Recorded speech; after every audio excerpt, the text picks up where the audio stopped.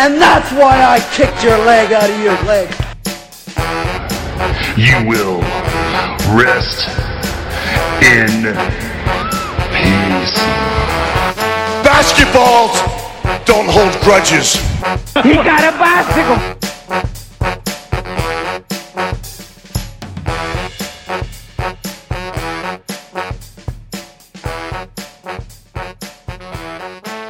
Hello, and welcome to the Wrestlecube. My name is Tom Mimner. And I am Daniel Cube Akinbole. We're here to talk about some wrestling. We are indeed. Whoop, whoop. We are indeed. It's been some time, has it not, my brother? It's been a little while. Life things and all that getting in the way, with all the ness and things and stuff, it happens. The pandems, the mandems. Yeah, have you been having a good pando? Oh, fantastic! Had loads of pandemic fun in this household. Let's just not leaving the house, being indoors. Actually, I leave the house a lot, to be honest. I do a lot of walking. There's a fancy new coffee shop in Beckenham. I went there and got a nice coffee today. They've got one of those random shops that does, you can buy like beans and rice and stuff, but not in packaging, Thomas. You have to bring your own. Oh, yeah. And bring your own containers for oil. So it's deliciously middle class, which I'm very much enjoying right now. I'm sliding into the being accepting that that's just happening in my life. It is what it is, man. We earned this. We worked hard for this, Thomas. Yeah, we did. Yeah. Damn fucking right. Damn right. If I want to drink my natural wine... I remember having no money. I don't want to go back to that. Exactly, yeah. If I'm going to drink natural wine, flat whites, and buy my beans in, uncontained, and pour natural shampoos into old milk bottles, and I fucking will, goddammit. No one's going to judge me, man. Anyway. Let me tell you, man. Let me tell you, right? Today... this is completely off topic, and fuck it, it's fine. Right? I went to Sainsbury's today because they're doing like a. This is not a plug for Sainsbury's, by the way. They're doing like a deal. Well, yeah, if we get sponsored by Sainsbury's, that'd be nice. They're doing this thing where if you've got nectar points, you can double them up and essentially spend them, right? So because I live almost next door to a Sainsbury's, over the last couple of years, we've got quite a lot of nectar points because it's convenient and all the rest of it. And but one of the things you can spend these double up points on is wine. Oh man, ooh-wee. So we got a 50 quid voucher, 50 quid's worth of nectar points to get 100 quid's worth of nectar points, and. 5 years ago, maybe 10 years ago, I would have immediately gone, right, do you know what I'm going to do? I'm going to buy as many £5 bottles of wine as I can for £100. But I did not do that. Today, I went in and I bought at least 3 bottles of wine that were 18 quid a pop. That's what I'm talking about, Thomas. See, that's how you know things have changed. I'm a little bit disgusted, but also very proud of myself. I'm proud of you, man. I'm proud of you. It's all about that flavour. This is where we are now. We're kings. We are kings, and we deserve 18-pound bottles of wine with which to drink and sup upon wrestling. I mean, I'm not going to promise that I'm going to be able to tell the difference between the 18-pound bottle of wine and the £5 bottle of wine. Let me tell you right now. That's not the point. There is no difference. The shit tastes like wine. I know it's like a proper dad joke, but I've been when we got a voucher to go to like a wine tasting thing a few years ago, and I went and every single one I picked up, went smelled it, went getting notes of wine. It's like when you're at a restaurant and they're like, "Would you like to taste it?" And I'm like, "Motherfucker, don't do this to me." Like you know what I'm wine. And I've been at fancy restaurants where guys are like, no, take it back, and I'm like, motherfucker, I wouldn't even dare be like, no. This wine you just opened for me, this 60-pound bottle of wine, I don't like it. I'd be like, wine. Man, just one time in my life as like a power play, I really want to do that, but like I wouldn't have the nerve.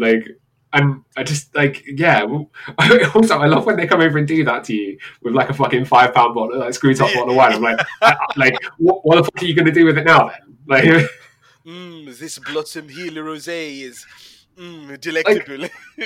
I understand the premise is that it could be corked or whatever, right? But if it's a fucking screw top, that's not going to happen. Yeah, exactly. Yeah, so what am I going to say? Oh yeah, this bottle's off. Well, the best before date is not for a year. So I think we should do that. We should go to a really fancy restaurant, order the most expensive bottle of wine, be like, nah, it's corked, mate.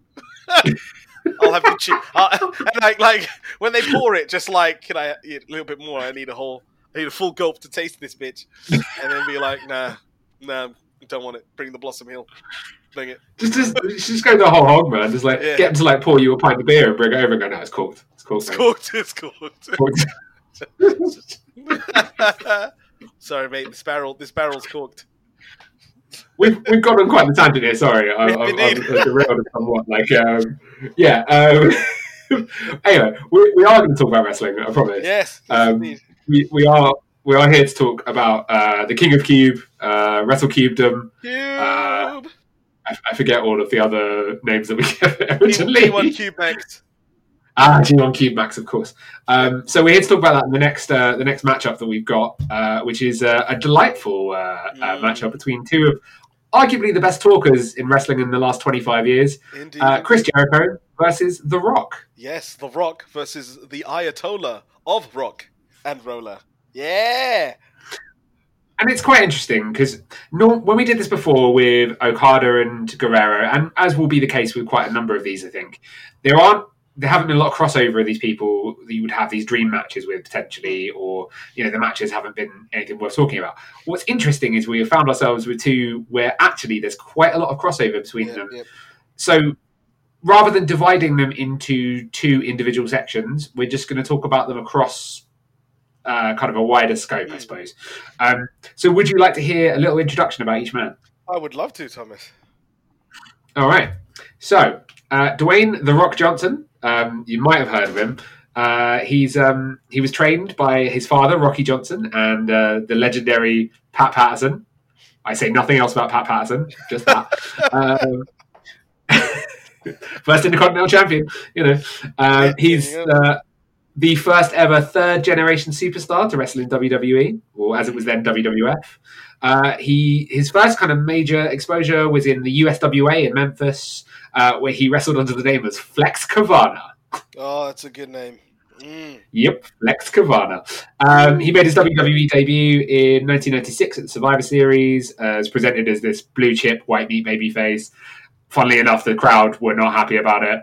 They hate he did win his first Intercontinental title in 1997, beating Triple H, which I think is quite notable. But he was booed out of the building. They were shouting, "Die, Rocky, die," which I still think is very harsh. It's very harsh. The old school wrestling crowd was, if anything, toxic. Yeah. So, unsurprisingly, turned heel in 1997, joined the Nation of Domination, and shot up the card, won the IC title again, feuded with Stone Cold Steve Austin in quite a high-profile feud, Ken Shamrock. And eventually, by the end of 1998, he was a de facto babyface who then returned heel, joined the corporation, and became a main eventer, winning the first of his 8 WWE championships. He would go on to be one of the biggest stars in the company, arguably the biggest babyface in the company for a period, continuing to wrestle fairly frequently, although more sporadically towards the end, up until 2003. Then would take a hiatus until to do something else, apparently, until what could that be, Thomas? I don't know.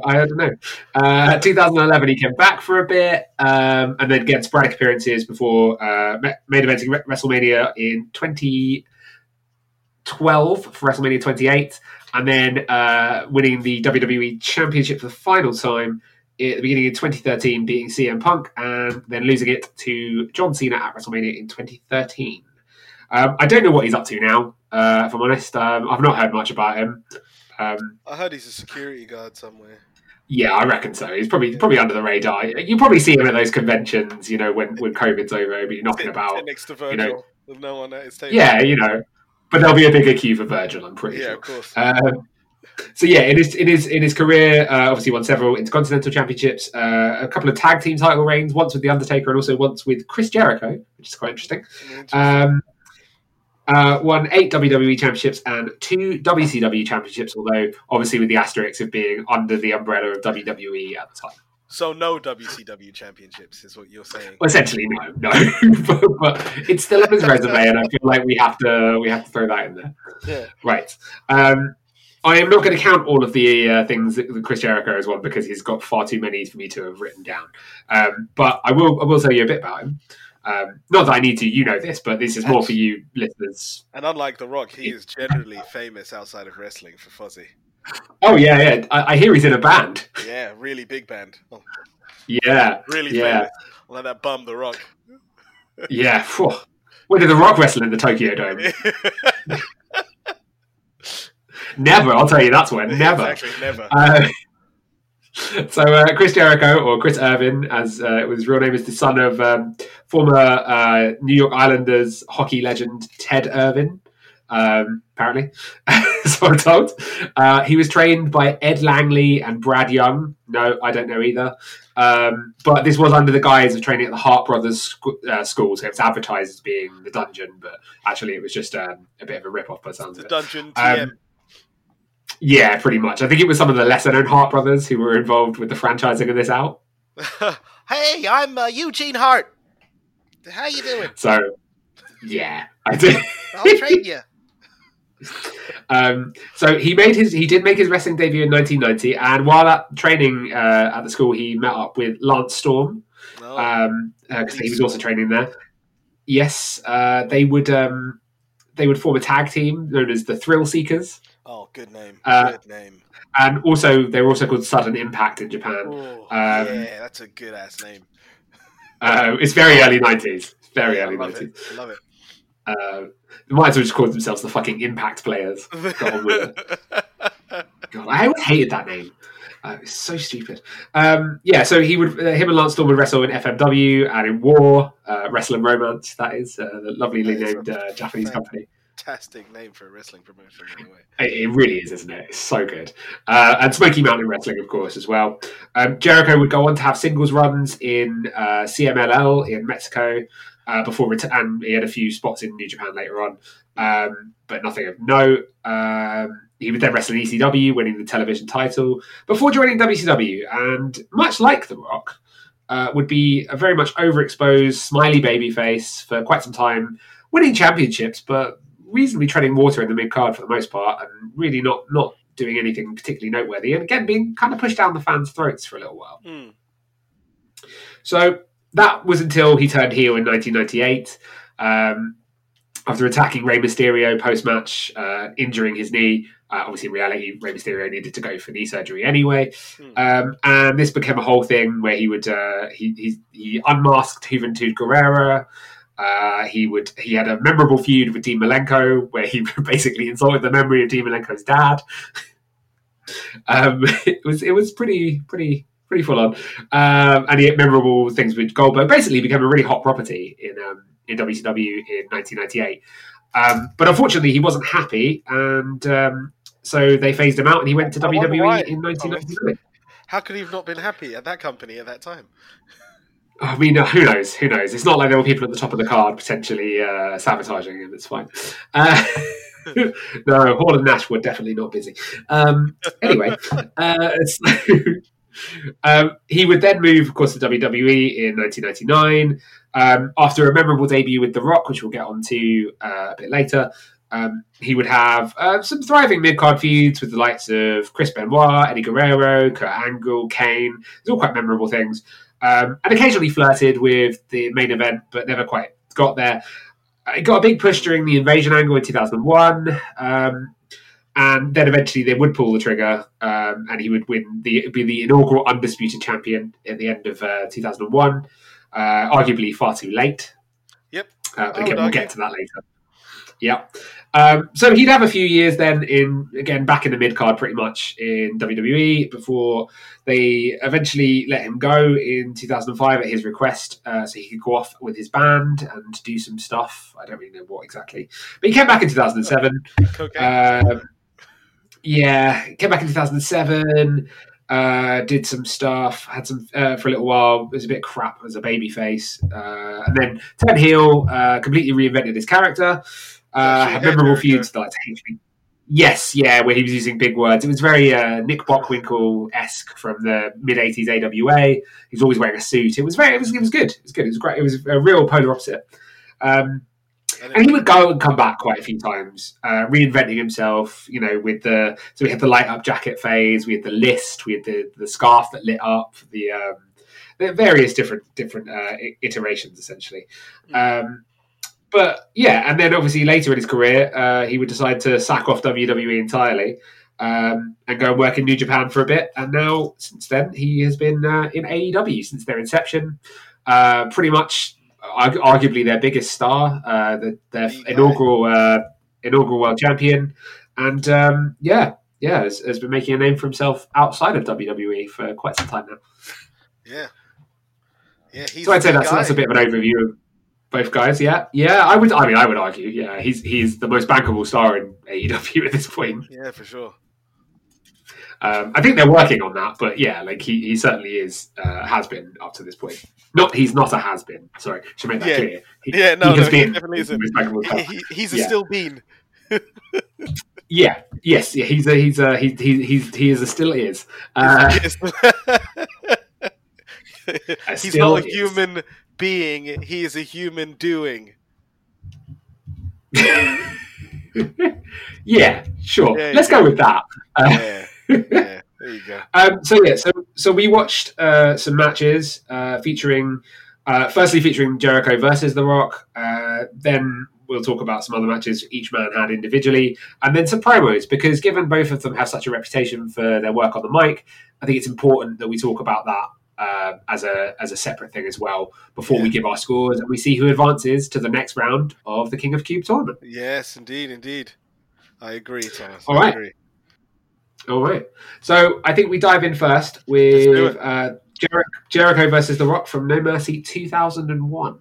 Yes. That is a very... So I don't remember actually watching this match. I think may have been the period... No. I think I definitely still would have been watching it. So I can't remember why I don't remember this match whatsoever. But I remember it was during the period of time that they just would refuse to pull the trigger on Chris Jericho, even though it was clear that it was his time. Like, everybody wanted it. The crowd wanted it so badly.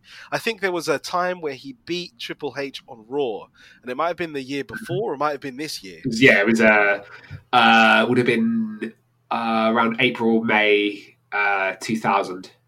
And I think somehow they made it, it was a screwy finish or something, so he didn't actually win.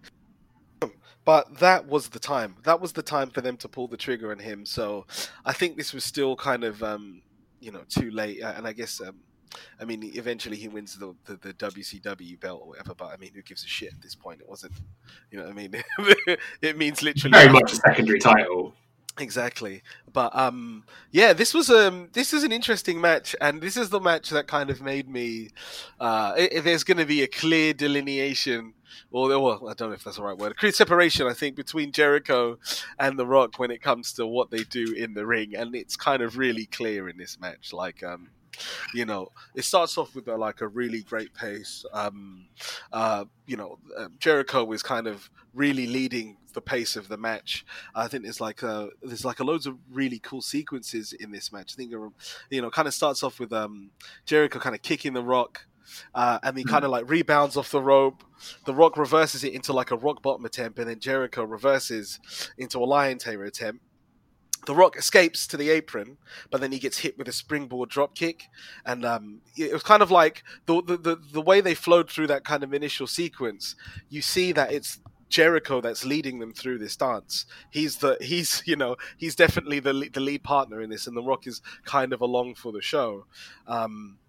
And as it heats up, and as we kind of get to the end of this match, and I think there's a sequence where I think the match actually should have ended, was where Jericho hits The Rock with the rock bottom, and I think it just kind of comes out of nowhere, and at that point, the crowd really pops for that as well. Pops for that, and he gets a 2 count, and you're thinking that should have been it. Like, whoever wrote this knew that this couldn't be it, but was like, I'm going to give you this just to show you how this should have ended. Because if you see how that match went and you follow kind of the flow of it, that is exactly how that match should have ended. But no, it goes for a 2 count. Eventually, Steph comes in is abused in another tale of this would not Yeah, fly. I've got some today. thoughts about that. Yeah, she is abused, and By both men. Yeah, by both men, and eventually, The Rock gets double arm DDT'd onto a chair while the referee's distracted, and then Jericho wins the WCW Championship. It's a fantastic match. I have to stop you there, Daniel. Sorry, just to say that it was actually the Miz's finisher, the skull crushing finale. Skull crushing finale. Oh, wasn't it double arm? It was like a weird full Nelson front slam thing that the Miz uses. The only reason I say that is because it really struck me is that I have no recollection of Jericho using that move. No. I just, for some reason, he hits him with one of them. And, I didn't even realize. The thing is, it's a really, really good match. And a lot of the good wrestling stuff in this match comes from Jericho. Like, there's some really cool sequences. A lot of them kind of initiated from Irish whips into reversals and into kind of little sequences and stuff. The thing that makes me sad watching this match was any of the, and this is kind of what I said before, any of the stuff that involved The Rock and wrestling was terrible. Like, he gets his shit off. I guess they give him a little section to do his little thing, his little Samoan drop and his spine buster and a few of his kind of lame punches. But what he brought to this match was kind of the stakes, the charisma, the heat, to be honest. What he does in ring, he keeps up his end in the bargain as much as that, apart from when he F's up the kind of leg takedown and then into his sharpshooter, which will continually offend me until the day I die every time I see a horrible sharpshooter. With the exception of those things, his in-ring is just not good. And it just reminded me, I was like, yeah, I didn't like watching The Rock do his thing in the ring. It's not what he does. It's not what he's here for. He brings heat, he brings charisma and all of that stuff. But Jericho is so good in this match, and elevates it to just an unbelievable match. But then you think, as I said, without you think he could probably have the in ring with anyone. But as I said, The Rock brings that charisma, brings the heat. He makes it a big. He makes it a big event. So yeah. Great match, I thought, but Jericho edges it in terms of what of the actual wrestling thing. But what did you think, man? I have some notes. Yes. I'll run you through those. So I thought the hype video before the match as well. I watched that. I really enjoyed that because it although it feels very much boilerplate to what they would do during this period, I forget how good their video packages were at this point. There's just something about the quality of what they put together. It's flipping incredible. Is this even now it still stands up though. It was WrestleMania 17 this year or the year before? Yeah, it was earlier that year. Yeah. Yeah. So they're at the top of their game here.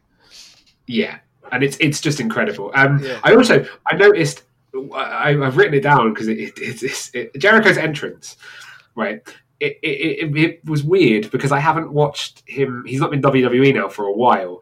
It was quite weird seeing him come out to his Break the Walls Down theme and not Judas. I've gotten so used to that. Yeah. It felt a bit weird.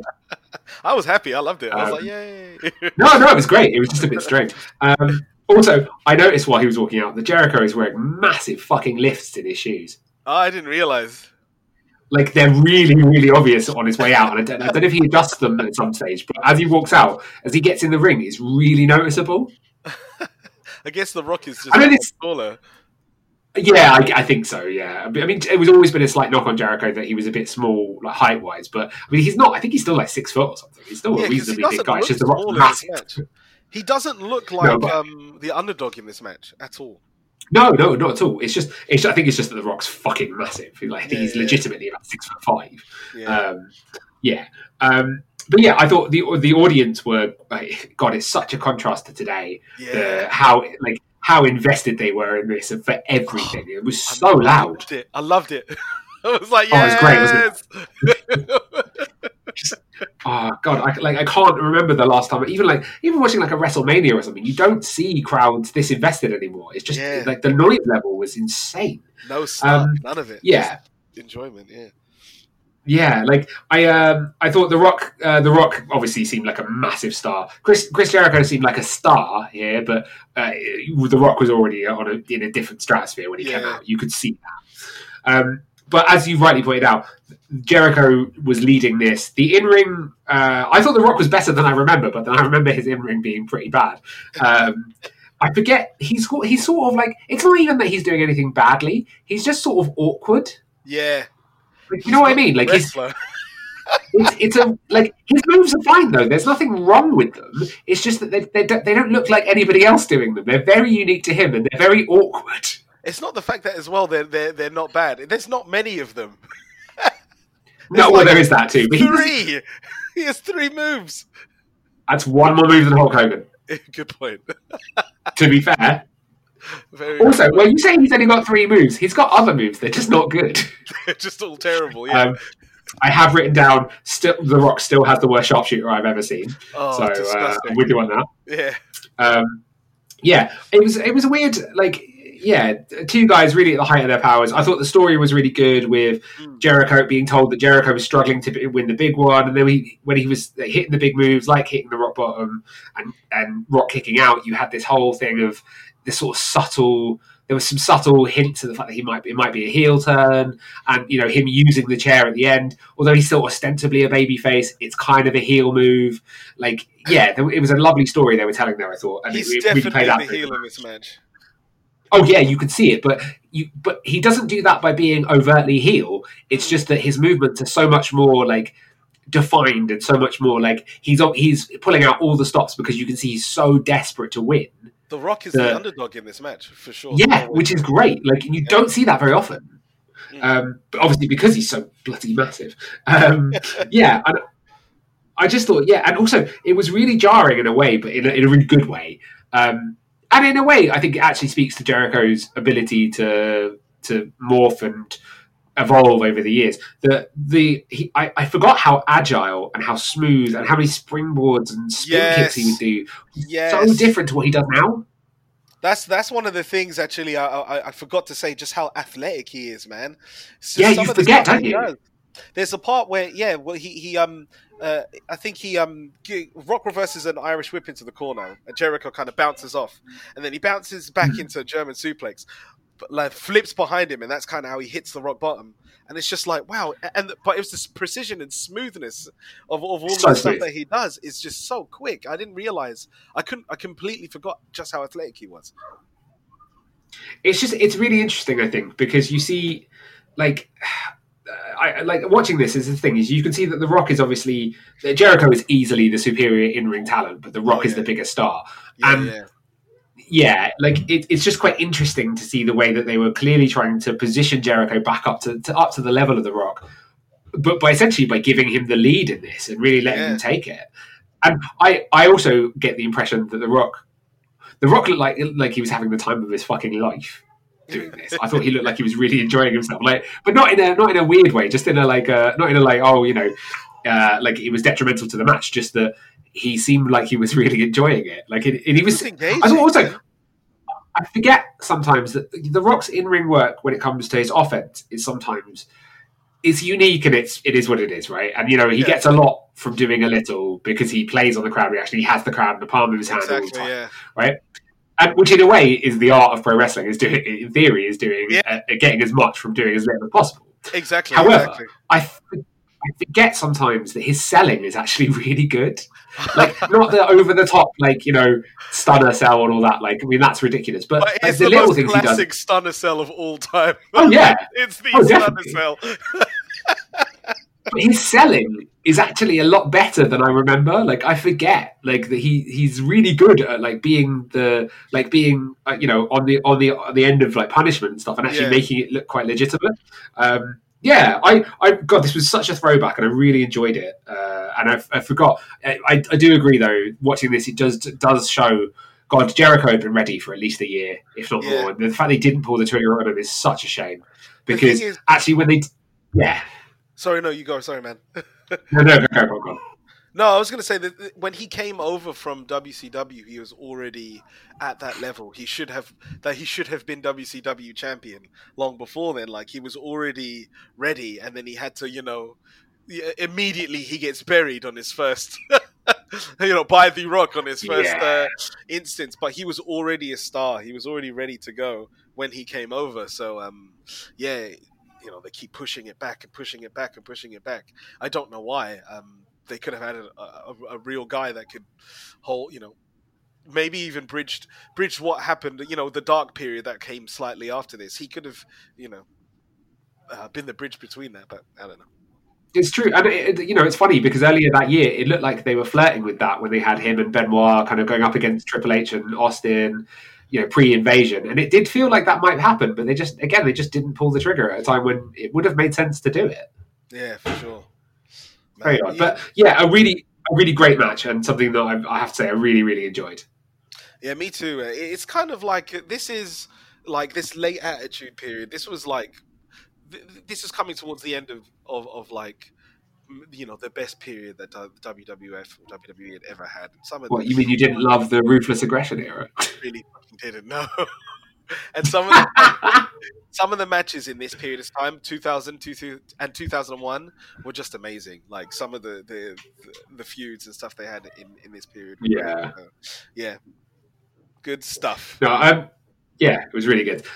We will continue talking about The Rock and Chris Jericho after we have a little break. Hello world, my name is Simon Miller and you are listening to the Wrestlecube podcast.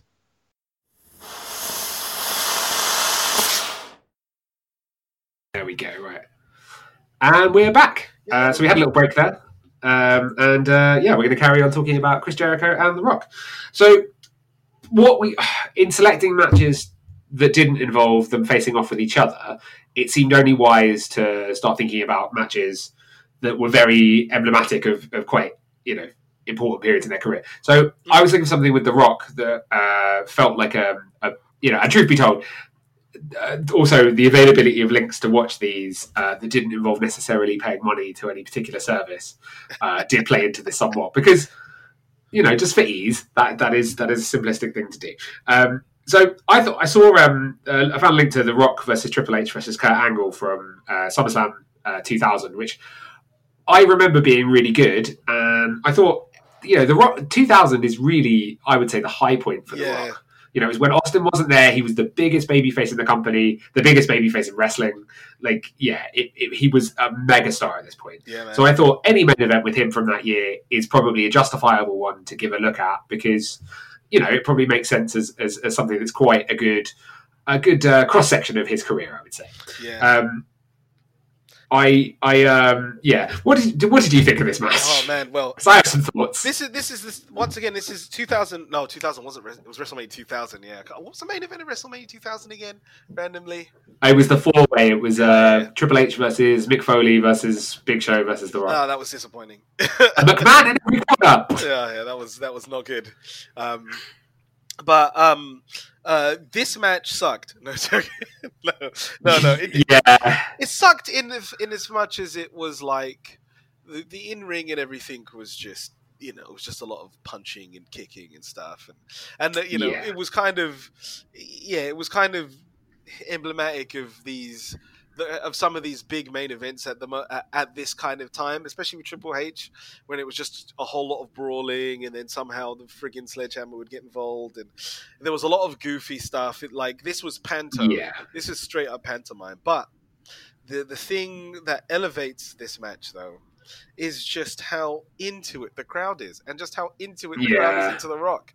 They are just eating everything out of the palm of his hands, and it's kind of like this is the Attitude Era in its, like, if you distilled it into a syrup, or and you're drinking a thick liqueur of Attitude Era. You've got Stephanie being called a slut by hundreds of thousands of men, so that's like Attitude Era number one.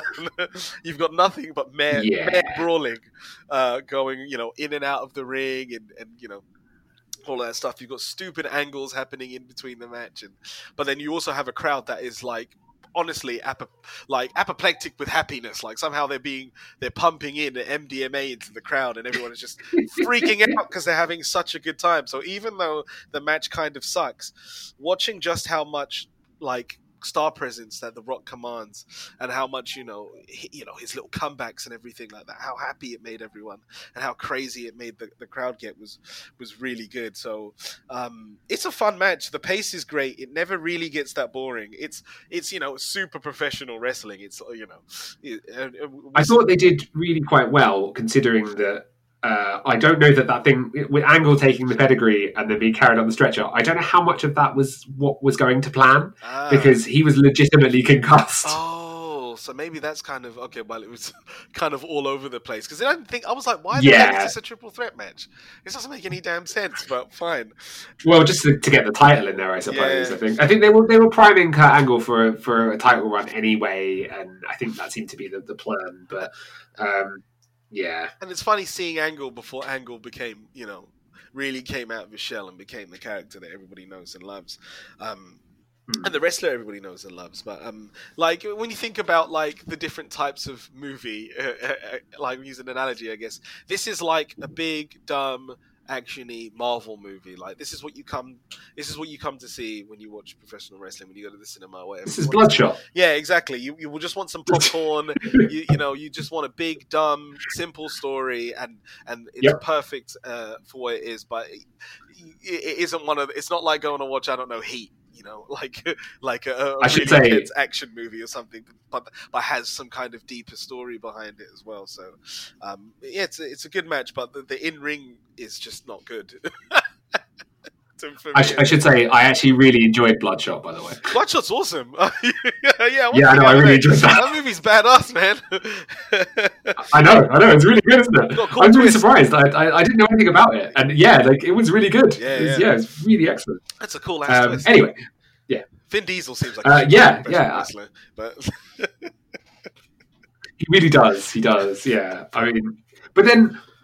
Again, this is a slight tangent to The Rock's acting career, but then sometimes I feel like he's just a slightly better Vin Diesel. He plays a lot of the same roles. Like it feels like a lot of the roles that The Rock has now would previously have gone to Vin Diesel, but they would have been like, but he's just not that good. I think that's why Vin Diesel hates him. Because The Rock is... I think so. Yeah, The Rock is Vin Diesel if Vin Diesel had charisma. Yeah, absolutely. You know what I mean? He is. I suspect The Rock has literally taken roles away from Vin Diesel. He's taken food out of his mouth. He even took the Fast and Furious away from him. He's, you know what I mean? He literally walked into his house and is sleeping with his wife. The Rock showed he was literally not all about family. No, he really wasn't. He's all about the dollar bill yawl. And he'd rather be having a protein shake than drinking a Corona. But, whatever. It's fine. I've watched too many of those Fast and Furious movies. Sorry. As have we all, Thomas. One is too many. Well, I kind of love them though. I do. Me too. Tokyo Drift all day, by the way. Tokyo Drift is the best Fast and Furious movie, hands down. If you have a problem, catch me outside and catch these hands, these manos, baby. I like what you did there with the hands. I just want to emphasize that they can be called by anyone that disagrees. So I don't have a huge amount more to add about this match. Getting back on topic, I agree that the crowd make this. I thought after Angle was taken out, it was pretty good. There was a lot of stalling, which made me think that something went slightly wrong there, which obviously it did. I will say though, I thought The Rock a couple of times did a couple of amazing kickouts at 2.9 seconds that were like, he's very good at doing those last minute kickouts and making them and I don't know whether that's him being brilliant at it or the fact that the fans are so invested at this point that actually him kicking out is such a heart in mouth, oh my god, he did it. It was a real it reminded me, I know it's not the same thing, but it reminded me, the only one I can think of in the last 15 years or so, where I genuinely saw a kick out and went, oh, fucking hell, was that one in Triple H and The Undertaker at WrestleMania 27 when Triple H tombstoned him. And I remember sitting in a room with you and everybody going, oh, no, it's all right, he's going to reverse it. When he actually hit it, everyone, oh, fuck. It's like a collective chorus, people going, shit, are they going to fucking do this? Well, yeah. And then the kick out, Yeah. That was good. Oh man, we need to do something about the Undertaker's WrestleMania matches. We have to do something. We have to go over all of them. Yeah, I think that would be good. Yeah. I would be up for that because so many of them are terrible. Yeah, it's like the first 10 podcasts are garbage, and then the last 4 or 5 are brilliant. I think we just do 2 podcasts on to cover the first 10, and then we'll just we'll do some more lengthy ones on the other. Yeah, for sure. But yeah, I don't have a huge amount more to add. This probably wasn't the best choice as it turns out, but well, so yeah. It's fine. But yeah, I think it was sad that The Rock was taking a backseat to the sort of love triangle story. But then at the same time, he was still the biggest star in the match by quite some way. Oh yeah. Just such a in the crowd, all they cared about was The Rock winning. Yeah, everyone else was just second. I also just to point out in the hype video just before the match, they showed Kurt Angle after Stephanie had been concussed, taking her to the back and rescuing her, then putting her on a sofa and saying, I did it for you, and then kissing her while she was concussed. That's not all right. Hey man, the Attitude Era, baby.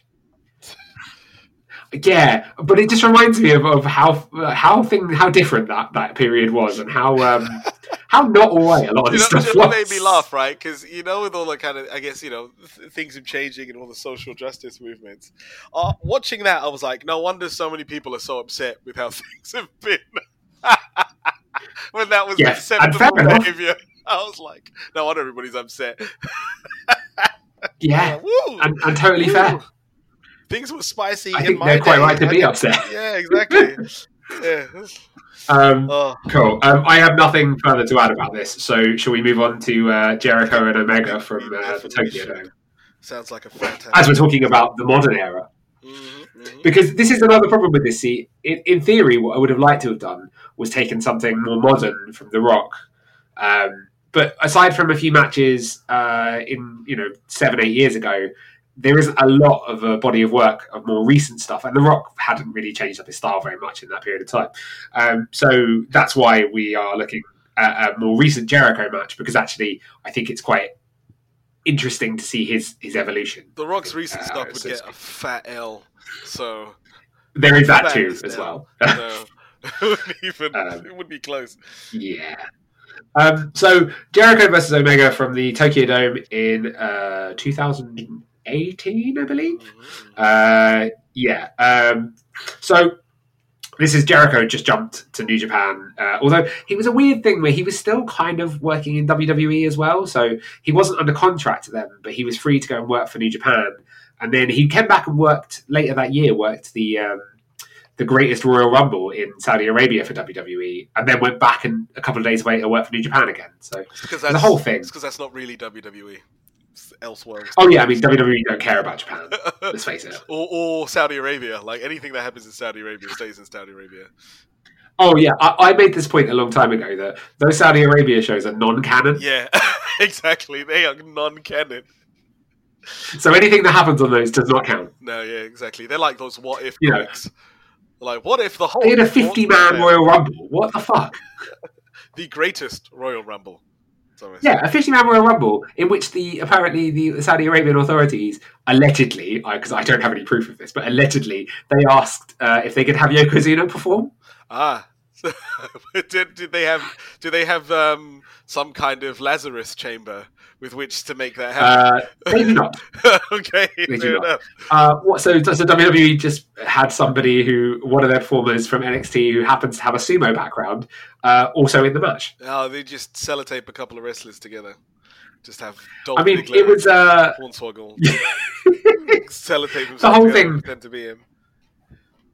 As I said, non-canon. Non-canon. Elseworlds. What's important. Yeah. Yes.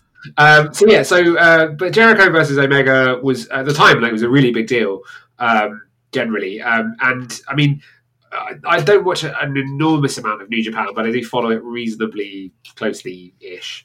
And just watch things where they kind of pique my interest. And this very much piqued my interest at the time. If nothing else, because this whole thing was very un-New Japan. Yeah. It's very much not in the style they normally do, but that's not a problem. Let me get your thoughts on this. Well, that's interesting that you say that, because I thought this was, my note says, very late stage WCW, this. it had a feel of that, didn't it? You know, tables and chairs and dumb shit happening everywhere. Especially the first, the kind of start of it. You know, they start with some, the usual Irish reversals and chops and all of that kind of stuff, and then they kind of go out of the ring for a bit. You know, Omega hits the splash outside and misses. Then he goes through a table. Like pretty painful, and then Jericho's healiness in this is fantastic because he just starts slapping the shit out of everyone. My favourite thing there is, I have to say, while we're on it, is the him knocking out the referee and then putting the referee's son in Walter Jericho and then just shouting at him, "Look at your son! Look at your son!" That killed. I couldn't stop laughing. I actually wrote a note as well. Look at your son. Oh. They call it the Walls of Jericho, right? All the time. I write Lion Tamer every time I'm writing my notes. I don't give a fuck. But would you say there's a difference? There's a difference, you see. Would you say the Boston Crab is the Walls of Jericho? Yeah, the Walls of Jericho is a Boston Crab. The Lion Tamer would be more the high angle variant where he basically can put you on. Yeah. Okay. That would be the Lion Tamer, because that was what he was doing in WCW when it was the Lion Tamer. Yeah. Okay. I mean, I get why he didn't. Yeah, the problem is the Lion Tamer. If you're actually in it, it's impossible to get out of without, like, you have to submit essentially. Yeah, it's a great finisher. If you've got it properly applied. Fantastic. Yeah, but the problem is that submissions in WWE don't tend to work like that. They tend to do a lot of the drama of, you're in a submission, can you get to the ropes, and you might have to apply it 2 or 3 times to get a tap out. It's a very much a story device as opposed to just a straight up finisher. That's how they structure their matches around submissions. So if he had gone to WWE and done the traditional Lion Tamer, it wouldn't have worked. Yeah, so I get being why. so upset when he stopped doing the Lion Tamer. Like, I was like, "This isn't Jericho. What is this?" So this is what happens when you allow children to have opinions about wrestling. Yeah, this is the problem. We were children and watching something that, arguably in retrospect, we maybe shouldn't have been watching, and especially around that time. So forming opinions about it. Nah, I still think the Lion Tamer is awesome. I'm leaving it out there. Oh no, you're not wrong. You're not wrong. I don't disagree with you. I'm just less angry about it. Yeah. Yeah. As an adult, I have far more. Actually, no. It's still the most important thing to me. Damn it. I don't wake up in a cold sweat at 3 a.m. and go, "Fuck! Why didn't he use the Lion Tamer?" Damn motherfucking Lion Tamer. But what else other stuff happens in this match that I enjoyed? Oh, so yes, springboard. There's a nice springboard to Omega's knee while he's trying to do springboard, and then there's a lot of punchy lying around, spot festness. So the beginning of this match was a bit of a spot fest, and I was like, this is fine, but it's not really getting my attention too much. There was a funny part where Jericho calls out Chono. And the commentary which made me laugh. I enjoyed that. And starts giving the crowd the finger, which was also hilarious. He was just being such a dick. I couldn't stop laughing at some of the stuff he was doing. He was clearly having the time of his fucking life. Loads of fun. And it was very different from a lot of your usual NJPW matches. But they get in the ring, and then it starts... they start the match proper as far as I'm concerned and start getting into the actual in-ring stuff. So Omega hits him he starts hitting him with these kind of really stiff strikes. The old V triggers. Yep. There's there's a kind of a double reversal Irish whip by Omega into a knee. Then he re-rounds off the ropes, gets hit with a filthy Jericho elbow, who then hits the springboard moonsault. And I'm like, okay, cool. We have a match on our hands. They're doing this stuff. We're getting into it. Then I think eventually Omega starts to get into his shit after a kind of, I don't know exactly if it's a kind of suicide spinning senton planchery thing. The thing to the outside, the Rise of the Terminator. That's the one there, that bad boy. He hits him with one of them. And then, so I guess from that point, because before Jericho was really, especially with the outside kind of stuff, Jericho was really kind of leading it. And then Omega kind of takes over, and then he sprays him with some kind of random spray, which I'm not exactly sure. There's a story to that. Okay, cool. So he used to use this. It's the cold spray that they use for like the magic spray for like injuries like in football. Right. So it's that, but he's used that in the past when he was known as the cleaner. It's a long thing. Okay, cool. But he's basically he has history using it, so it was a callback to something from years prior. Okay, cool. Because I was like, "What? Okay, well, I guess he's spraying him." Especially when he started spraying his balls with it, I was like, "Okay, that's gonna be weird if you don't know what's going on." Yeah. So I'm like, I guess he needs to keep his balls clean too, or balls nice and cold. But then, I guess then we start to kind of. So that was cool. Then it kind of gets a bit boring for a little while, and then they go into the go home. They start to go home with a one-wing angel reverse into a lion tamer, and then Kenny gets to the ropes, he hits the V-trigger, then the one-ring angel, and then Jericho gets to the ropes of the 2 count, and then I think we actually get to the actual ending, which was quite cool. The lion salt attempt, Jericho goes for a lion salt attempt, gets the chair thrown in his back. Omega grabs him, hits the one-ring angel on the chair, 1, 2, 3, win, and it's a good match after they stop with all the nonsense outside of the ring, which is fine. It was fine. But for me personally, I didn't really get engaged until they did get in the ring. But it's a great match. Some of the things that leapt out to me was Jericho was still fantastic, but in comparison to the first match we watched, he's clearly slowed down a bit. Like he's now relying on ring savvy, and Omega is now doing a lot of the athletic stuff. But he still has amazing athleticism. It's just his level of athleticism before is so high that you notice back to back how much he's slowed down. Oh, definitely. But what did you think, man? I agree with almost all of that. I've got some notes. These are just things I was thinking about as we were going through. First of all, Jericho looks weird in pants. He does. I don't like it. I've always thought this. He looks better in trousers. Yeah. He just looks weird in pants. Looks like an old man. It doesn't work. He's got the wrong body shape for it. It just looks weird. It's very distracting now because he's gone back to trousers and he looks more normal. It's just strange. I thought Jericho was brilliant as the sort of aggressive veteran dickhead, kind of like dickhead heel. Like I think he was brilliant. I agree with you about the sort of wild man stuff outside the ring, followed by it's sort of I didn't get engaged with it until it was in the ring in the same way that I would expect to. But then I really enjoyed the stuff outside the ring. It was just as a separate, almost angle. It's kind having of it back to back was strange. Style, man. It's like they spend the first, if a match is an hour long, first half an hour of it's kind of bullshit. It's just kind of padding, and then they get into it like half an hour into the match. But normally that padding isn't necessarily like this. This is very modern. Last few years there in JPW, like you don't traditionally get this. In the last 2 or 3 decades, you haven't really had this so much. So it was a lot of fun though. But when it actually got going, I thought it was great. I don't understand what was going on with Kenny Omega's hair. You didn't like it? There was like a weird braid in the middle of it. It just looked really odd. I didn't even notice after he came in. It was odd. Manga character or whatever. It was strange, and that was quite distracting.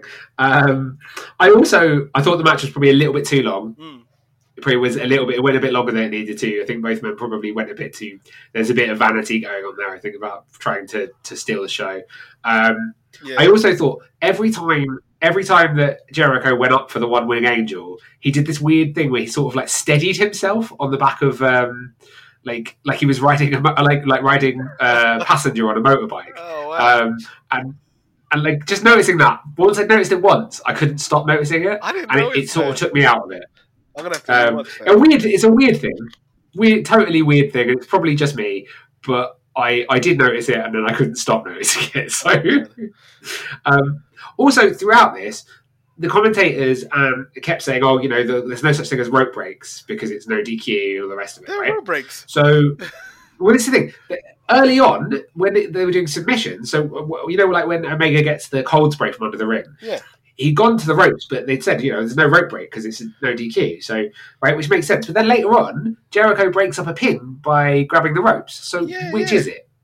Doesn't he get out of the lion tamer by grabbing the ropes? Or did I imagine that? Yeah. So which is it? Is it they just halfway through they change the rules? So I thought that again bothered me a bit. That it's do one or the other. I don't care which. I can suspend my disbelief that even in a no DQ match you can still have rope breaks, but don't explicitly make a thing of the fact that there are no rope breaks and then do rope breaks. Yeah, that doesn't make any sense. Yeah, so it's just me. It's probably me being a little bit overly critical. I've seen this match a couple of times before, and maybe because of that, I'm noticing things now that I didn't notice previously. It's still brilliant. Don't get me wrong; it's a fantastic, and it's a great example of Jericho's ability to evolve his character. Yeah. From the various different iterations. Bear in mind, he was doing the stuff with the list. 6 months earlier, and doing essentially comedy stuff a lot, and then he becomes this sort of mini Bruiser Brody in Japan, where he's fucking going around, still wasn't like, even Le twatting Champion. everyone. No, and that's we still got that to come. Do you know what I mean? Like he's so good at evolving his character, which you have to give him that. And I think this was a great example of that. Is it as good a match as maybe some people have made out? Like Meltzer has given, I think he gave it like 6 stars or something. No bloody way. No bloody way. It's a good match, but it's not, it's not one of the best I've ever seen. No. It's a good example of seeing how Jericho has progressed his career. And as you say, it's quite jarring that he's not as athletic as he was 17 years earlier. But I mean, obviously, this is 17 years later, and I think he's still able to go at a level that's very acceptable. And for his age, he's in that top tier. Like, and actually, he never would have got to this sort of level that he is now in WWE doing what he was doing. He's taken a big risk, but actually it's paid off in spades, like, because he is just and this was the start of that, really. I think some of them, I mean, should Jericho progress and we watch more matches, I think some of the stuff he's done in AEW, some of the matches, I'm not sure if there's ones with Hangman Page or with he had a good match with Hangman Page. That are fantastic as well. So, there's still more stuff that he's producing that going to be up there in his canon. So, yeah. Oh, definitely. Cool. Okay. Well, that is done. That is all the matches done. So, what we will do is we'll take another quick break, and then we're going to talk about some promos. Let's do it. All right. Hello, everybody. I'm Joe Galley, the voice of the National Wrestling Alliance, and you are listening to the Wrestlecube. And we are back. So we had a little break there again because we wanted to. And if you don't like it, fuck you. Sorry, that's very aggressive. No, it's good. I like it. I like that energy, Thomas. So we talked about some matches, and I feel like with The Rock and Jericho, it would be only right to talk about promos. Indeed. Because both, I would say, are just as reliant on promos as they are their in-ring abilities. Yep. In some cases, more so. So I thought we'd look back at some classic promos from each to give a good cross-section of their kind of abilities on that front. So the first one we watched was from, I believe it was from December 2000, featuring The Rock, preparing for the 6-way Hell in a Cell match. That was a thing. At Armageddon 2000. If you want to remember rightly, it was one of the worst Hell in a Cell matches they've ever done because it was incredibly hard to follow, and also featured Rikishi taking a bump off the top of the cell into a truck full of hay. Worse than the one with the Big Boss Mang and all the dogs shitting everywhere. Well, see, I give that a pass because that was not technically a Hell in a Cell. That was a kennel from hell because there was a secondary cage inside. Thank you. So, as a result, it is not canon for Hell in a Cell. Good. All right, fair enough. Let me know. That's my get out for that. I may have only just thought about that right now as a way of saving myself from my previous statement not being complete bullshit. No, hey, you know what, man? I like it. I like the way you can dance on your toes. So this promo was a great example of The Rock doing what he did in in the height of his powers. Yeah. I would say there are a couple of things though. Yes. One, I don't think you would get away now with calling someone a hermaphrodite. Nope. In the middle No, of a you promo bloody for would a not. joke. Hell Nope, no. and rightly so. No, yeah, there's a lot of the shit that The Rock used to say will not fly at all No, anymore. that was weird. And it was quite catchphrase heavy at the beginning, but then all of The Rock's promos do that. And I thought what was really good was that he did these incredible facial expressions and then went into these impressions of all the other performers. Yeah, it was really funny. I have to say, it cracked me up, especially the Rikishi one, because the whole "I did it for The Rock" thing is obviously become quite over the years has been memed and become quite a hilarious thing that everyone always goes on about. And yeah, I thought his impressions were actually pretty decent. They were actually pretty for good the most part. I thought this promo, one of the things it reminded me of is just kind of like how The Rock, his character is, his character and his character's mannerisms are actually insane. Like if a human being stood on the corner doing this, you'd be like, wow, that guy's fucking crazy. He's like Johnny Bravo. If people didn't think Johnny Bravo sucked, he's like... it seems like somebody who's taken a lot of cocaine. Yeah, exactly. It's just twitching all over the place. But I love it. He kind of reminds me of like Zlatan Ibrahimovic, the way he just kind of, just so arrogant. I'm just going to look into the sky like with my sunglasses and just randomly twitch my head and look at the camera. It's just it's so funny. Like it's such an amazing character, and his charisma and humor are just like beyond like anyone I guess that had come before or will come after him. Like he's so special, and you can understand why he's the biggest movie star on the planet now, because it's unbelievable how much charisma. Well, I've been doing films. Yeah. Apparently, I was just googling it, and apparently he's been in a bunch of movies. Are they bigger than Mr. Nanny? Because I assume that was the biggest wrestling-related film ever made. Nothing is bigger than Mr. Nanny, Thomas. Nothing. Yeah, obviously, Suburban Commando is a close second. It's the pinnacle of movie history. Right? But squeeze the watermelons. Sorry, I completely forgot about that. Well, one of the things that I remembered, one of the things when I was watching this promo though, and I guess CM Punk kind of did this, was when he kind of broke down The Rock's promos and broke down the stuff that The Rock said. And even though the crowd didn't give a shit, they were like, CM Punk can suck. It was so true, but just how puerile and stupid the shit that comes out of his mouth is. And then when you look back at these promos, as much as great as humor is and as fun as it was, it's so stupid, and it doesn't 100% hold up nowadays. I will say for this particular. Oh, definitely. But for this particular promo, I will say one thought I thought was really good was that, he does all the catchphrases, all the formulaic stuff, and all the silly, puerile stuff. But then right at the end, he just gets dead serious for a minute. And I thought that was great, because actually that is which, you can do all the funny stuff and the rest of it, but he immediately brings it straight back to the point, back to what he's supposed to be pushing towards and hyping this big pay-per-view match. And he gets deadly serious for a minute before he does his catchphrase at the end. And I thought that was so well done. He's a damn professional, man. He's just incredible.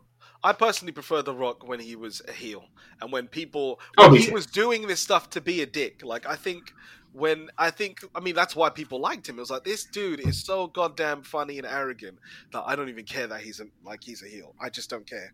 He's just amazing. And when it starts playing to the crowd, it becomes a bit more cartoonish. I like when he was just a dick, but you can't.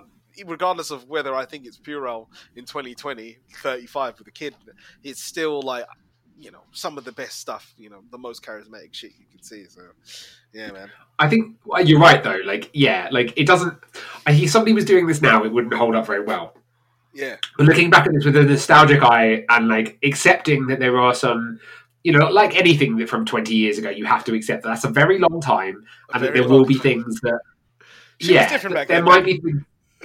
some things, the world was a different place, and you have to accept that. Like in 2000, if you watch something from 1980, the world was a different place between those two things. You have to...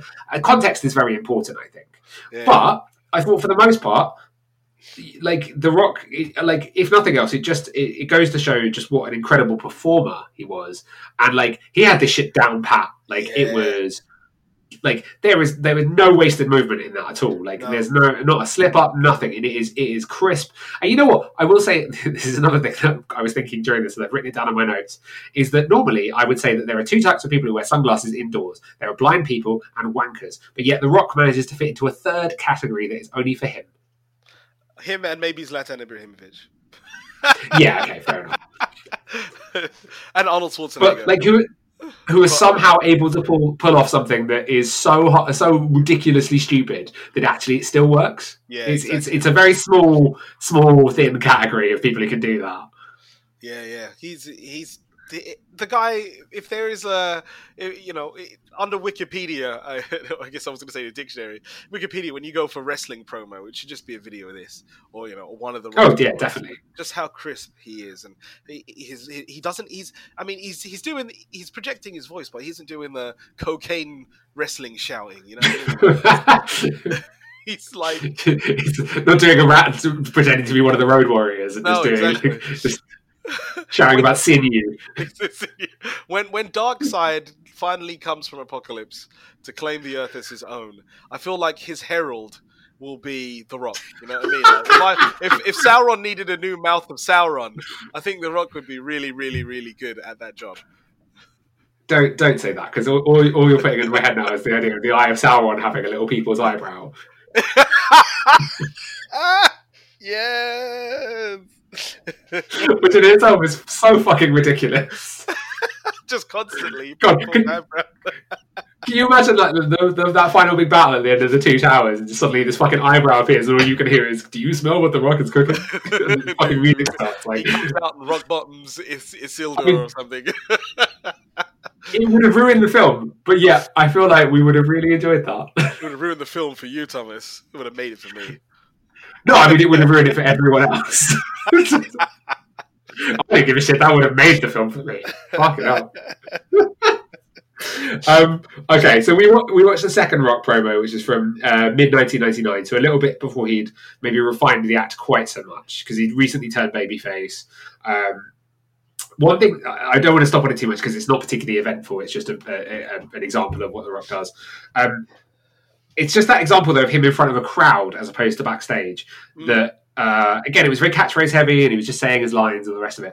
But it's the thing that I've forgotten about him doing was where he turns around and goes, and you hear all these people chanting The Rock's name, and then on cue, the entire fucking arena erupts into chanting for his name, and like you just don't see that anymore. Like, nobody's that fucking over now. Not at that level, man. No one can. Even as much as John Cena, and I guess he's always kind of had a weird relationship with the crowd. And actually watching all of this stuff is just seeing how much of a lab grown carbon copy for the era that John Cena was of The Rock. And he never, ever got anywhere close to this reaction. Like, it's insane. It's like people are shouting Rocky from the bases of their diaphragms, man. It's like, it's insane. It's animalistic. Yeah. You're like tearing the skin from their faces. They're so excited. The Rock's here, But it's just incredible, and it's the sort of bordering on fanatical response. Like, you can see why people have suggested that he might want to go into politics at some point, aside from everything else that he's done and the rest of it. But because anybody who can inspire that sort of fanatical response in people just by saying something is, you can see why it would be a shoo-in to go into that kind of realm. Because, I think if he had, sorry, go on, man. No, I was done. I was going to say, if he had commanded the crowd to kill at that moment, I think some of them would have killed. If he was like, kill! Kill! Plenty, I'm sure. They would be dead. So, I mean, this is still America we're talking about, so I mean... kill for The Rock! Kill for him! They don't even really need a command most of the time, so I mean, it's... They're just sitting there going, please, say it, Rocky, just say the word. Just say it. Finger on a concealed trigger in their pocket, like... Do it. Free us. That's what people were waiting for all this time. Just need permission. So The Rock says it's law. It's law. The Rock says, no, your damn role, and our role is to kill.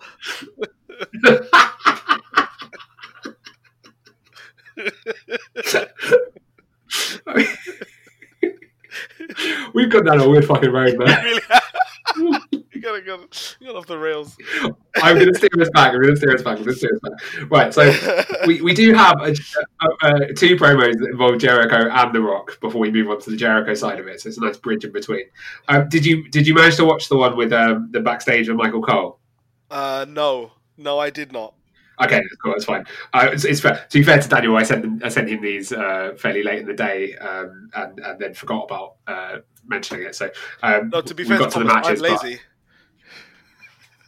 I was covering your ass, man. Fair enough. Yeah. No, I look a fool. God. Late in the day. Right.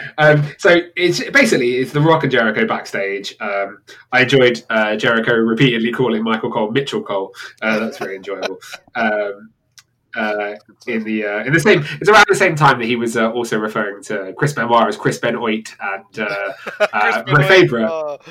My favourite, of course, which is calling Kirk Angel, which I just think sounds like some sort of like mid 80s like private investigator in a crappy sitcom.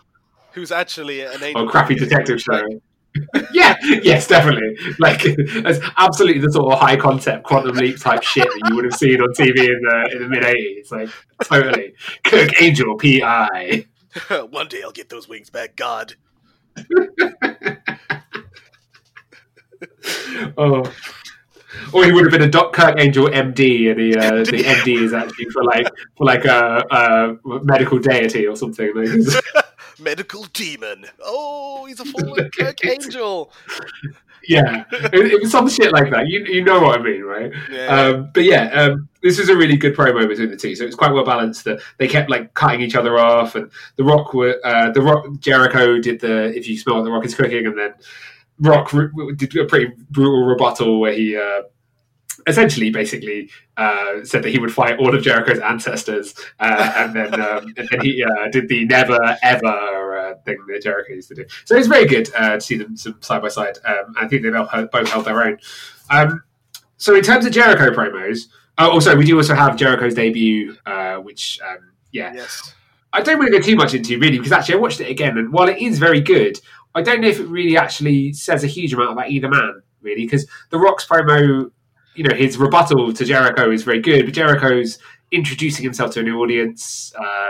What I will say, though, which is very pertinent to this, is that both The Rock came out to an enormous ovation, which was obviously a big thing. There are a few times I can think of where I've heard such a shatteringly massive pop. Yeah. On TV as to when Jericho's name flashed up on the screen after all the graphics and stuff, because obviously nobody knew who was coming out when the Millennium Clock hit down to 0. And I will say that pop is still fucking massive. You know what's crazy? Like it's incredible. I'm getting like goosebumps and my head is tightening literally just thinking about that. Like, yeah, Clock finally hit, and then the break the walls down, which might be like the greatest entrance for a new character on a wrestling show ever. I don't remember any that has even reached anything close to that. Like, and then he comes out and he's standing with the arms out and everything. It was like, this might be the coolest thing I've ever seen. Like, you know, he holds the pose as well. The that sort of cross pose. He holds that for like a good 20 seconds. Good. So it's still not. So what's great about that is that he also then gets a secondary pop for when he turns around. Yeah, because he's held it for so long, and it's and obviously, you know, the crowd has never heard that bit of music before, so they see all this, like, you know, the kind of thing, and then as soon as you hear "Break the Walls Down" and Jericho flashes up on the screen in massive letters, it's this fucking massive deal. Like, it's incredible. Yeah, I would urge if anybody wants to see how you debut a star and then obviously immediately fuck it up. That is 5 seconds later. Yeah, that is how you debut somebody in front of a crowd. Because good lord, they were hungry for him to be like the thing. Yeah. This is the stupid thing. So you have the promo afterwards, and he cuts this long promo about being the savior and how people are bored of this, that, and the other. And then The Rock cuts him off and is like, "Oh, you know, what are you doing? Where have you been? What are you doing on the Rock show? You're down south wrestling some jabroni called Juventud," which, you know, is a good line, admittedly. Yeah, it was. But what nobody remembers is later in the night, The Rock had a match with the Big Show, and Jericho came in and cost him the match, and then ran away, and he looked like he was getting his own back, right? Which is great, but they never ever followed up on that. Nah. They didn't You know, follow up. They didn't do a lot of stuff back then, though, man, with the WCW. By Thursday, Ugh. that was Monday. By Thursday, Jericho was feuding with Road Dogg. Just buried Explain that to me. immediately. Just buried. Yeah, explain that to me. Fucking hell. Hey, this is Stroke Daddy, Ricky Starks, and you're listening to The Wrestlecube. Sweet. Right, we had a little tech problem there, but we solved it, so that's good. No major issues, which is lovely. So we were talking about we talked about The Rock and Chris Jericho's debut. Yeah. I think we've got two other promos that I watched, probably quite memorable anyway. One was just a compilation of the list of Jericho, because I think actually it's a great example of his versatility from his WWE debut through to the other stuff he did, to still being reinventing himself, in like 2016, doing this whole list of Jericho stuff. And actually, it's very entertaining for what it was. So that's and such a simple but really effective concept as well. Which but the other thing I wanted to talk about was the Man of 1,004 Holds promo, Yes. which. Yes, it's become pretty infamous. What I had completely forgotten is that it also involves Marty Jannetty. I did not remember that. I did not remember him having anything to do with this. So he comes out. Jericho comes out, has a go at Dean Malenko, and calls him a disappointment to the memory of his dead father. Oh yes, yes. And then wrestles Marty Jannetty for like a minute, beats him really quickly, and then goes, "Whew, I've actually got more time than I thought I did, so I'm going to list all 1,004 holds." I remember thinking when I first saw this, because I think this is probably the first memory I have of Chris Jericho. I remember thinking, wow, this guy's amazing. This guy's insane. And then they were saying how he was making fun of Dean Malenko's dead dad. And I remember as a kid thinking, whoa. That is not something you do. This guy's crazy. I remember, my first introduction to him was this promo. Just thinking, wow, this guy's crazy. I'd like to know more. I remember a few years after this, it must have been 2002 maybe. I remember going to maybe even later actually, maybe 2003. I remember going to an FWA show in Walthamstow at the Civic Hall. Little did I know I would live around the corner from there about a decade later, but which is a weird thing. But I remember going there and getting at the show. They had a table full of like these traded tapes basically, and they had a Jericho '98 compilation, which was just all the fun stuff he did in WCW in 1998. I've lost it somewhere since, but it was one of my prized possessions for a little while, just because it was just badly dubbed onto like badly chopped together like segments recorded off TV from Nitro, but it's fucking brilliant. For a little while he was like carrying around Juventud Guerrero's mask. He was carrying around a mannequin leg and saying that it was Rey Mysterio's knee. It was just, it was, oh God, 1998. He was just fantastic. I'm just seeing this promo of him coming out pretending to be Goldberg. Oh God, it's so good. It's so good.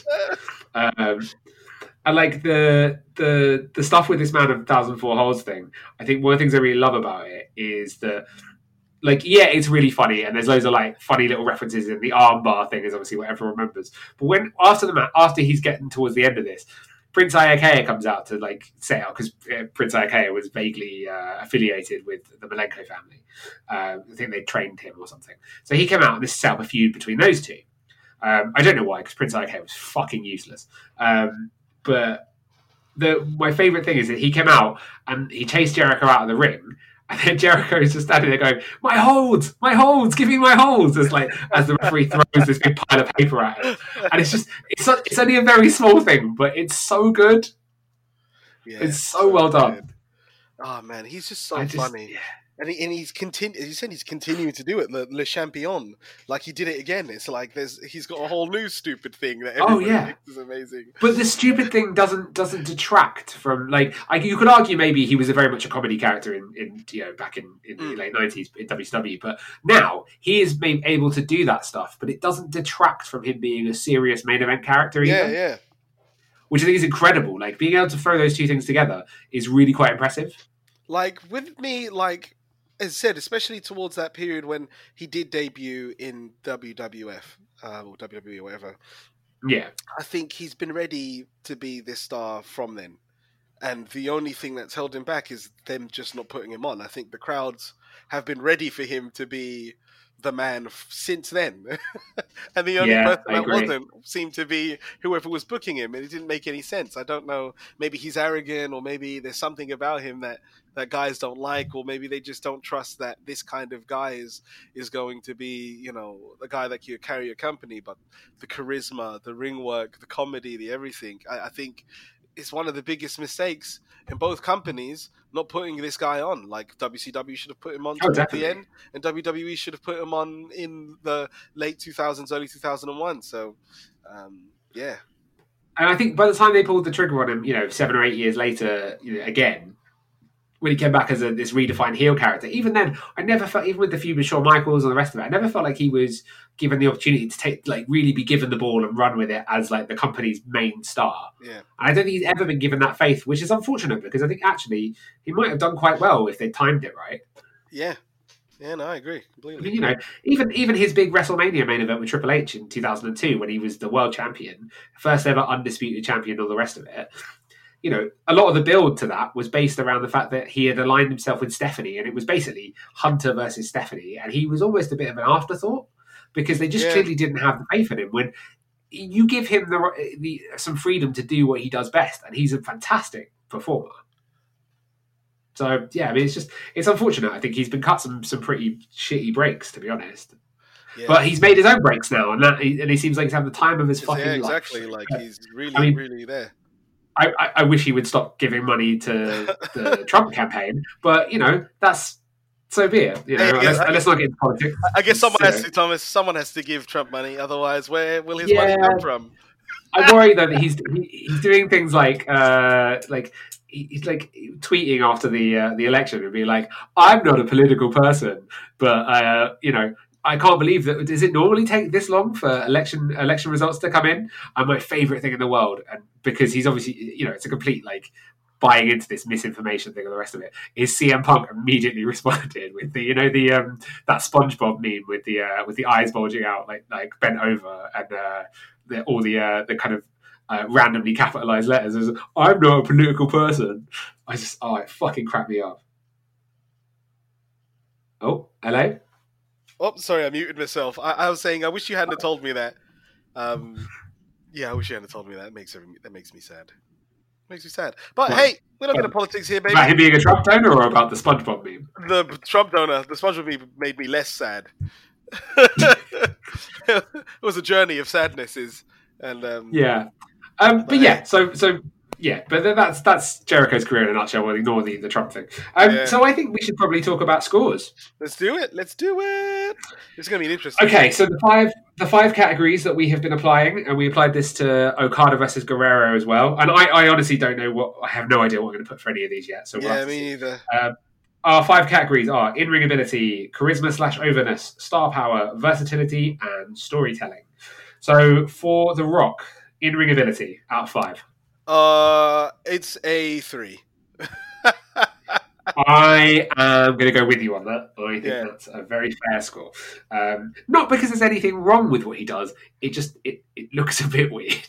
Yeah, it's just kind of basic, you know. It does. He has enough ability to do what he has to do to be the biggest star on the planet, but it's not what you go.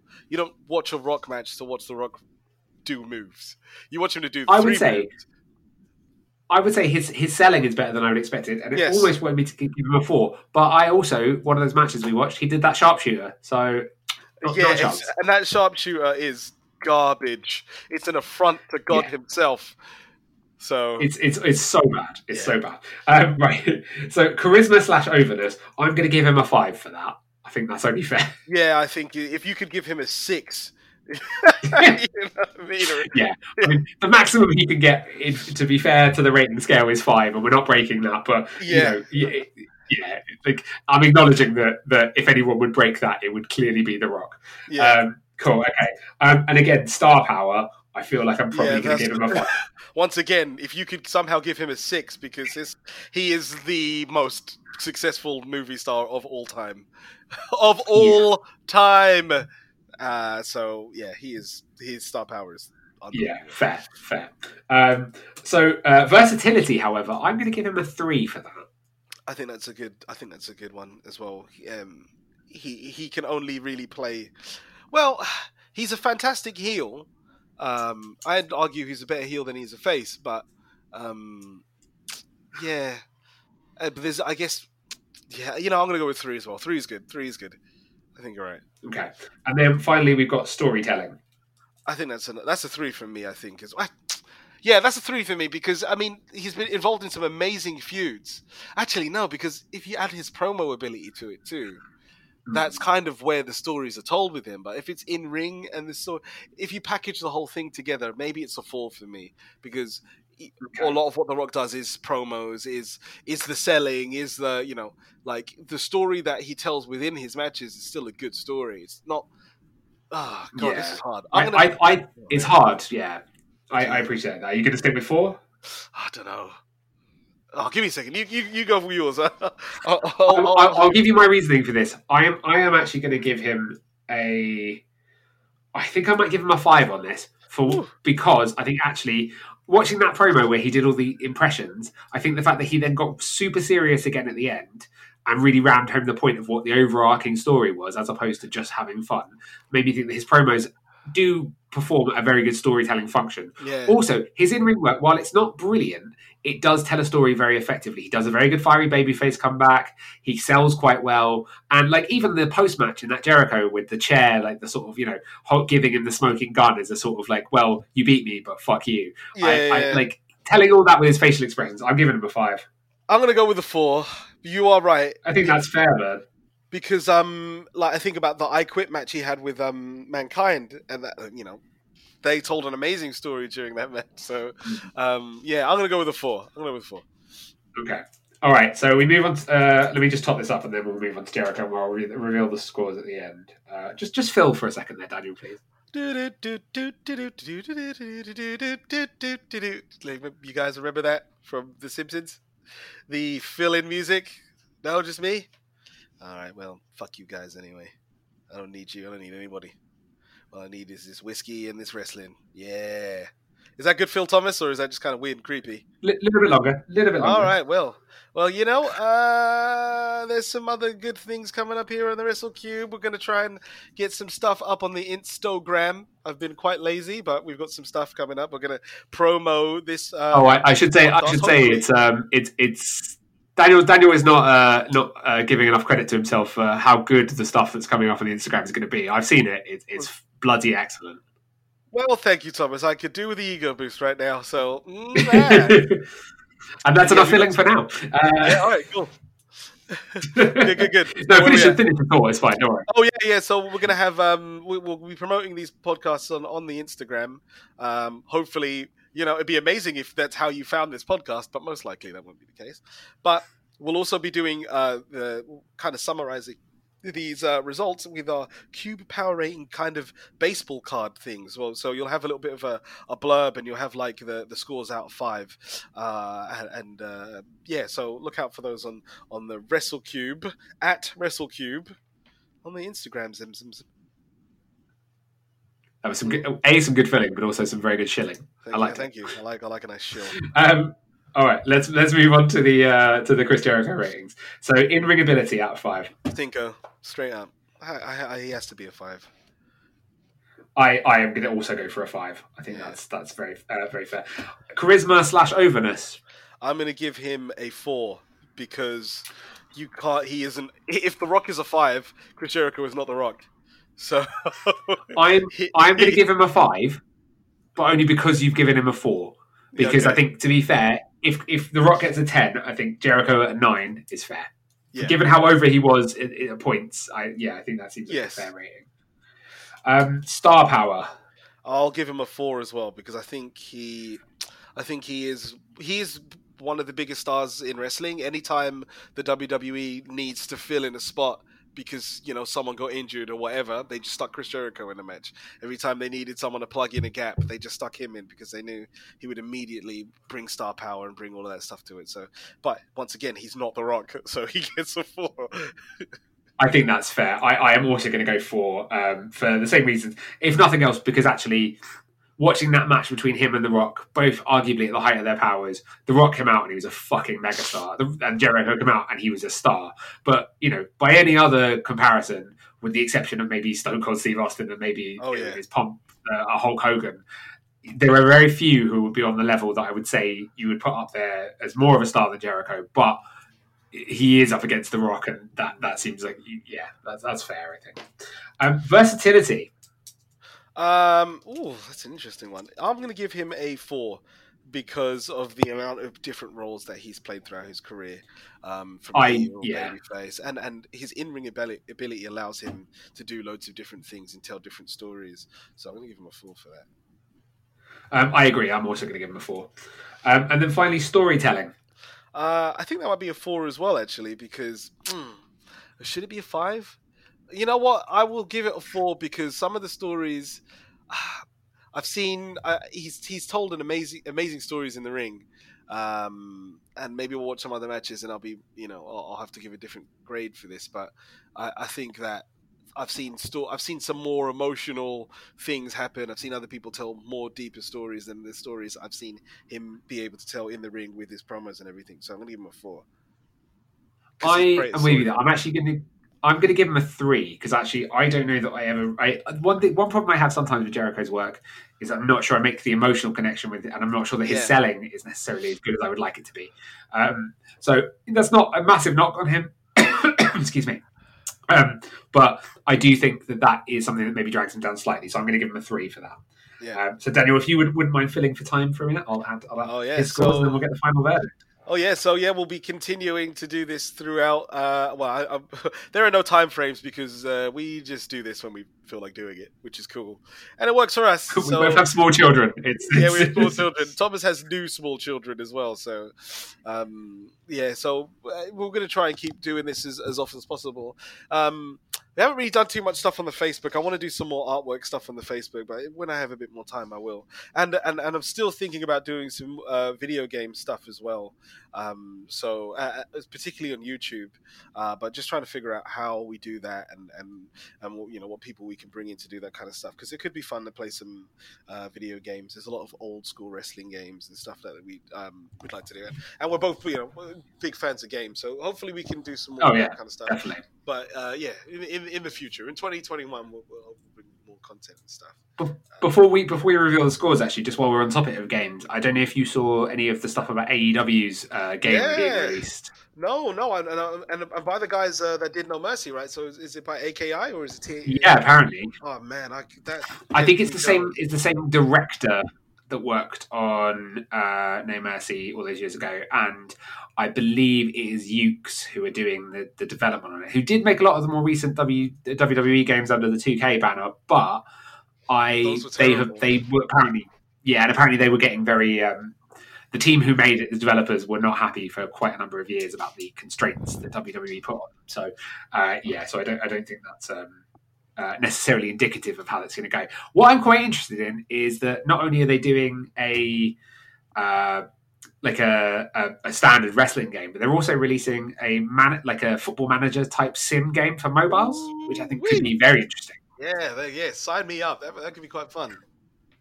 That'd fill up a train journey for me. Like that's a pretty I could definitely do that. So, some of that Fed stuff ages ago, back in the day. Oh yeah. So I'm very, very on board for that. Yeah. Okay. Right. Scores on the doors, and it's close. It's close. So The Rock comes in with a grand total of 39 out of 50. Ooh, 39. No, wait, is that right? Is that out of 50?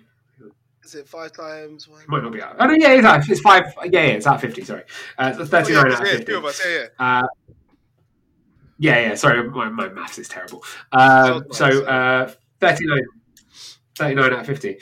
And Chris Jericho comes in with just pipping him with a score of 42 out of 50. So Chris Jericho, surprisingly, actually, because I thought The Rock was going to take this. I said Jericho goes forward to the next round. I mean, I can imagine people will be like, "What the fudge?" But I think the thing that we like most about professional wrestling, and we like all of it, we like all of the different aspects of it. But I think, for me anyway, and I think you're the same, Tom, is that storytelling and all that stuff has to encompass in ring. Like that's always going to kind of I agree. be a thing. Yeah, that like that I prefer.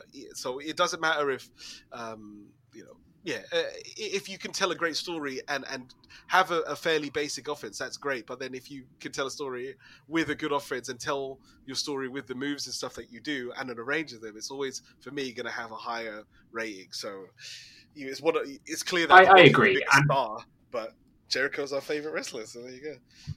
Yeah, and you know what? I think the thing about Jericho as well is it's difficult in some ways because I would say, and I think it's reflected in these ratings to a certain degree, that the actual time The Rock was wrestling was quite short. Yeah.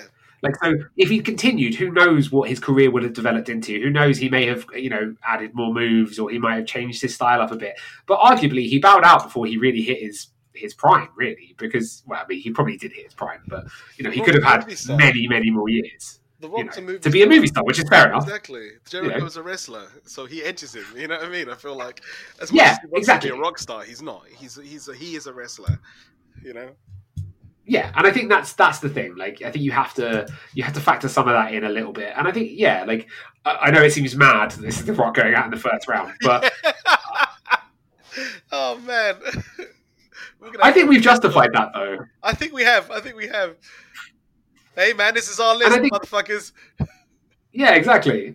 And you know what? Like, like we talked it through. We've got a rating system that is completely fair, and we just it is what it is. That was our next first round match for the King of Cube tournament. I haven't got the brackets to hand, so I can't remember who we're doing next, but it will be some point in the next few weeks. I imagine. I have to do a bracket as well. I should probably make that up too. Yeah, I've got it written down somewhere. I've just not got it to hand, so that's fine. So this has been the Wrestlecube podcast, which hopefully, if you've got this far into it, you know by now. Because if you found this by accident and you've stuck with us this long, I mean, what are you doing? You can find us at facebook.com/WrestleCube, at soundcloud.com/WrestleCube, on Spotify by searching for WrestleCube. We are on Stitcher. We are on Acast. We are on Google Play. I still haven't managed to get us on Apple Podcasts, but I'm still working on that. It's just a weird thing, a quirk that I need to sort out. But again, 2 small children, not always got time. So you'll have to bear with us a little bit. You can also find us on Twitter at WrestleCube, and as Daniel mentioned earlier, on Instagram at WrestleCube. I'd also like to thank once again our sponsors, Time Fixers, who are always fixing time, as they continue to do some great work with watches and general horology. Fix that time, bitch! Yeah. Now, we should probably tell the owner to have that as the new slogan. Fix the time, bitch. Yeah, I think that works. Yeah. Yeah, definitely. Cool. Okay. That's all the plugs and everything else. So we're going to sign off, I think. I've been Tom Mimler. And I've been Daniel Cube Akinbola. You really hit a high note there. That was great. Cool. That's us saying so long, folks. Cube. That was less of a good high note.